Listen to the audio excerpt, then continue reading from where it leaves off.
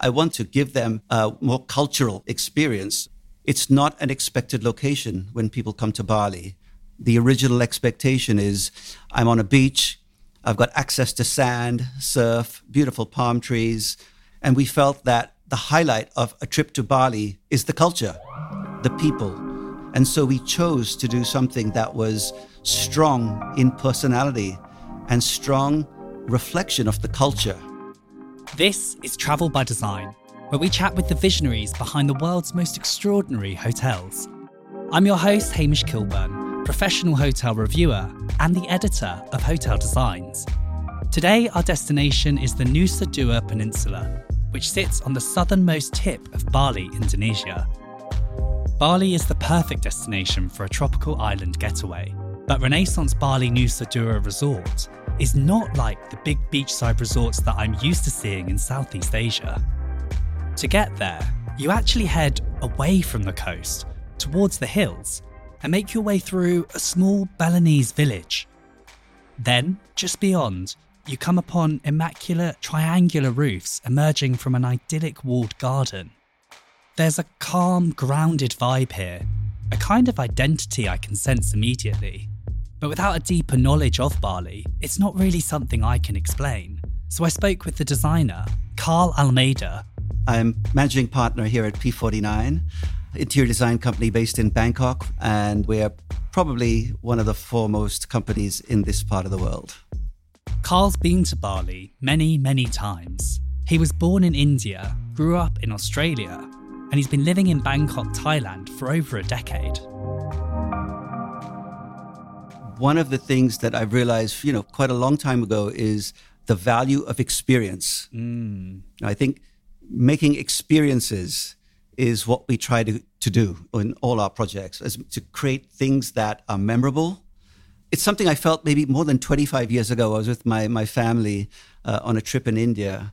And before I was really doing major hotels. If you know New Delhi's got a lot of monuments, a lot of the history. We went to see a concert, and the location of the concert was at a monument that was in a state of ruin.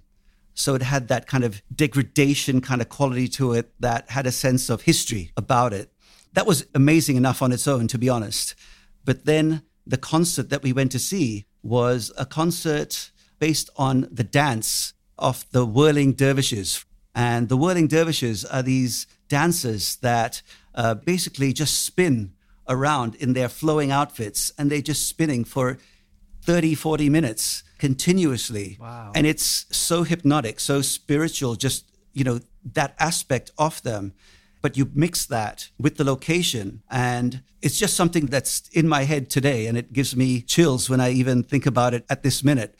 And I think it set the grounds for me to have that feeling where I would love to bring this kind of feeling into wherever possible where we do design. So, Carl, I've traveled to Southeast Asia, and as I'm speaking to you, I'm kind of kicking myself that I haven't quite made it to Bali. So when I'm making my next trip, I'm going to make sure that obviously Bali is absolutely on the list. But could you tell me and our listeners something about Bali that you might not expect, or it might not be obvious, more than just sort of spending time at the beach? What is it that really sort of grabs people to Bali and really sort of captures their imagination while you're there? I've been working in Bali for almost, 18 years. It's kind of something that kind of just grows on you. But the first time I arrived in Bali, what hit me was the sense of Balinese architecture, of Balinese homes, the amazing carvings they have on their buildings. Many of their buildings use this local Balinese stone. It's like a lava stone. It's charcoal color. And so you have these buildings, and many of them are actually temples that are totally charcoal, almost black. It has this very mysterious quality about them. My hair is actually standing when I talk about it.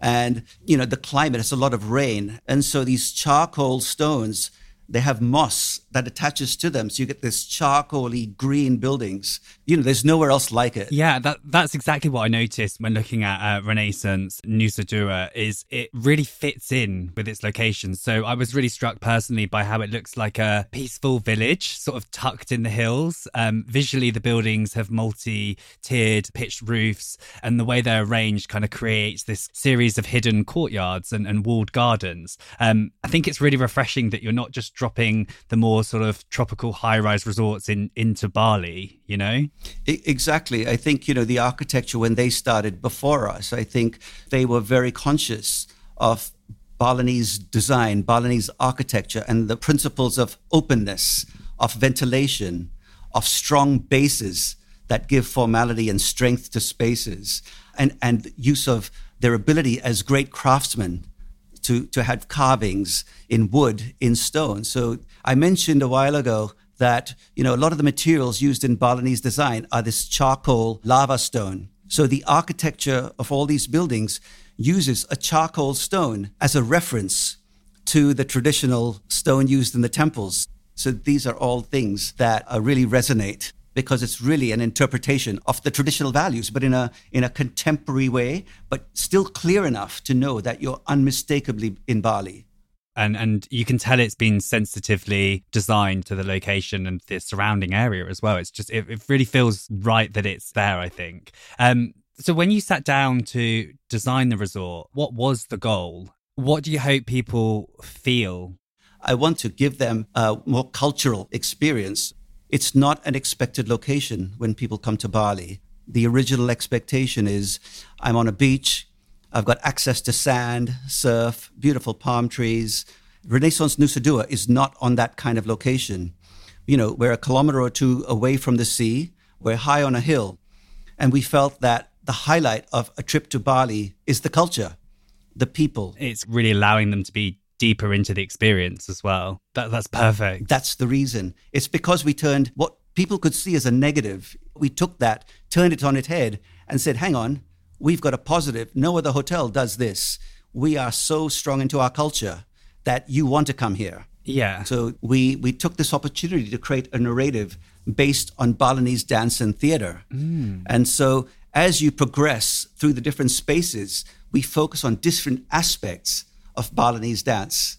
In fact, there's so many different dances and dramas and genres in Balinese culture, from shadow theater to chanting to masked dramas to dance operas. So we had so much to choose from. Going back to our lobby space, one of the dances that we discovered through our research was a dance called the Pendat. It's a welcoming dance, and at the end of the dance, they actually throw flower petals over the guest to welcome you.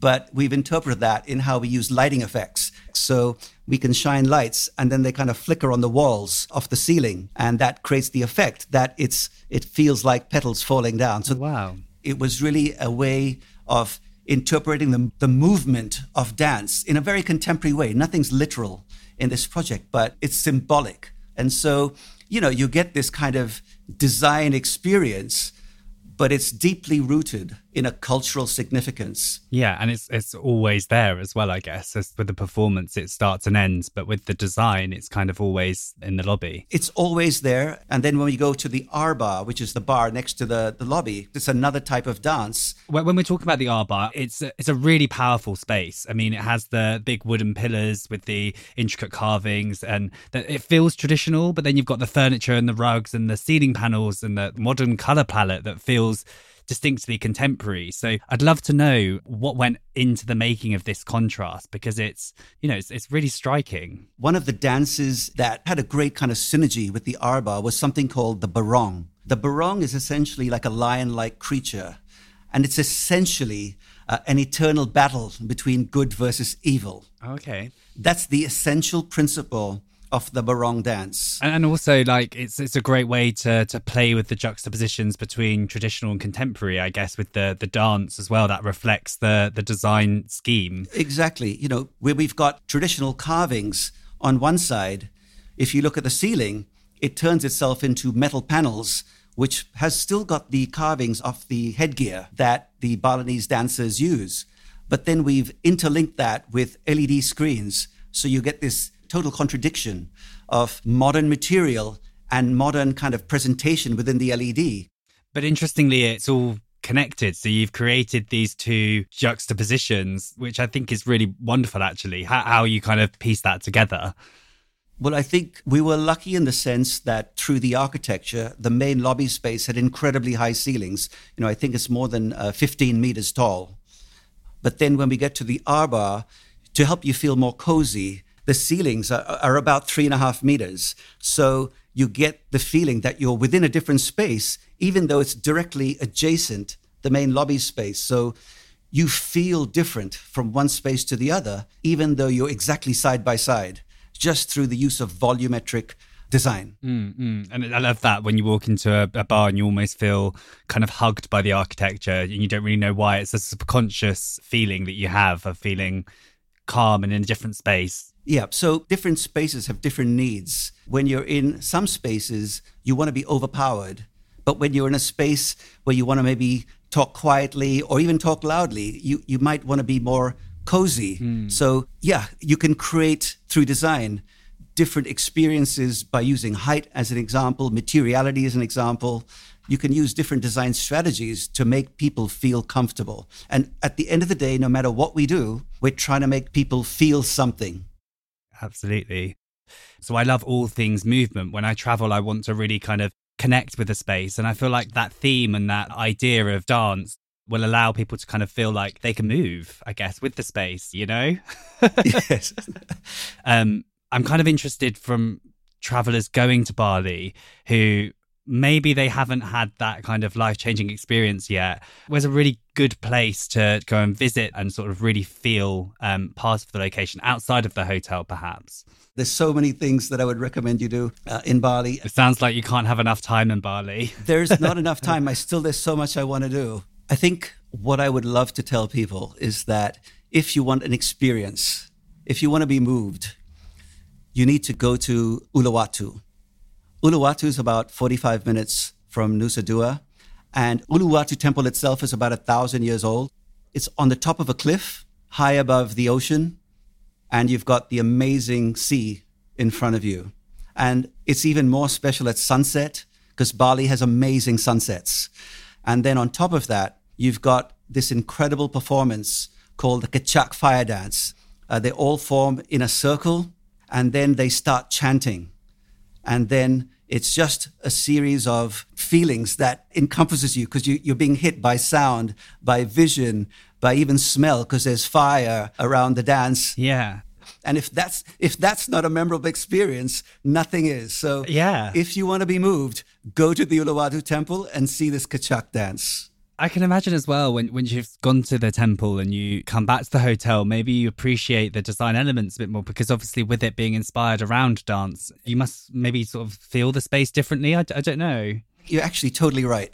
I think once you see the real culture, the real temple, the real carvings, you'll then start to appreciate what we did a lot more and you'll realize, now I get it. Yeah. Because the way we've done it is not an obvious way. But once you know it, you'll really appreciate it more.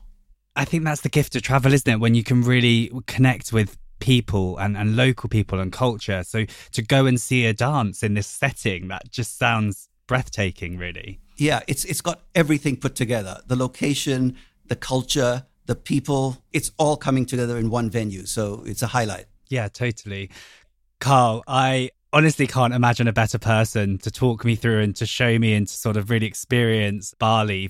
I'm obviously a lover of how design can be used to really kind of draw out these narratives. So it's just refreshing. So thank you so much for being here and your time and your energy. It's been wonderful. Thank you. Thank you so much, Hamish. It's been really great to talk to you. I've enjoyed the experience. And word of advice, you have to go to Bali. Well, when I am there, I'm going to be giving you a call and you can show me around. Give me a call and I'll show you around for sure. Travel by Design is a podcast by Marriott Bonvoy Traveller, the online travel magazine where you'll find more inspiring hotel design stories.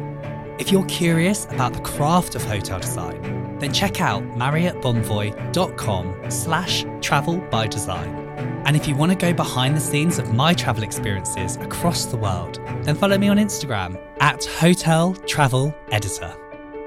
This episode was produced by Narratively Creative. Our senior producer is James Boo. Our associate producers are Nidhi Shastri and Greta Stromquist. Interview recording by Du Napatalu. Story edits by Priscilla Alabi. Sound design by James Boo. And audio engineering by Dorian Love. Our Marriott Bonvoy Traveller producers are Valerie Connors and Robin Benefield. Special thanks to Carl Almeida for speaking with me about his work. I'm your host, Hamish Kilburn. Don't forget to subscribe to Travel by Design in your podcast app. And tune in next time to hear more design stories behind the world's most extraordinary hotels.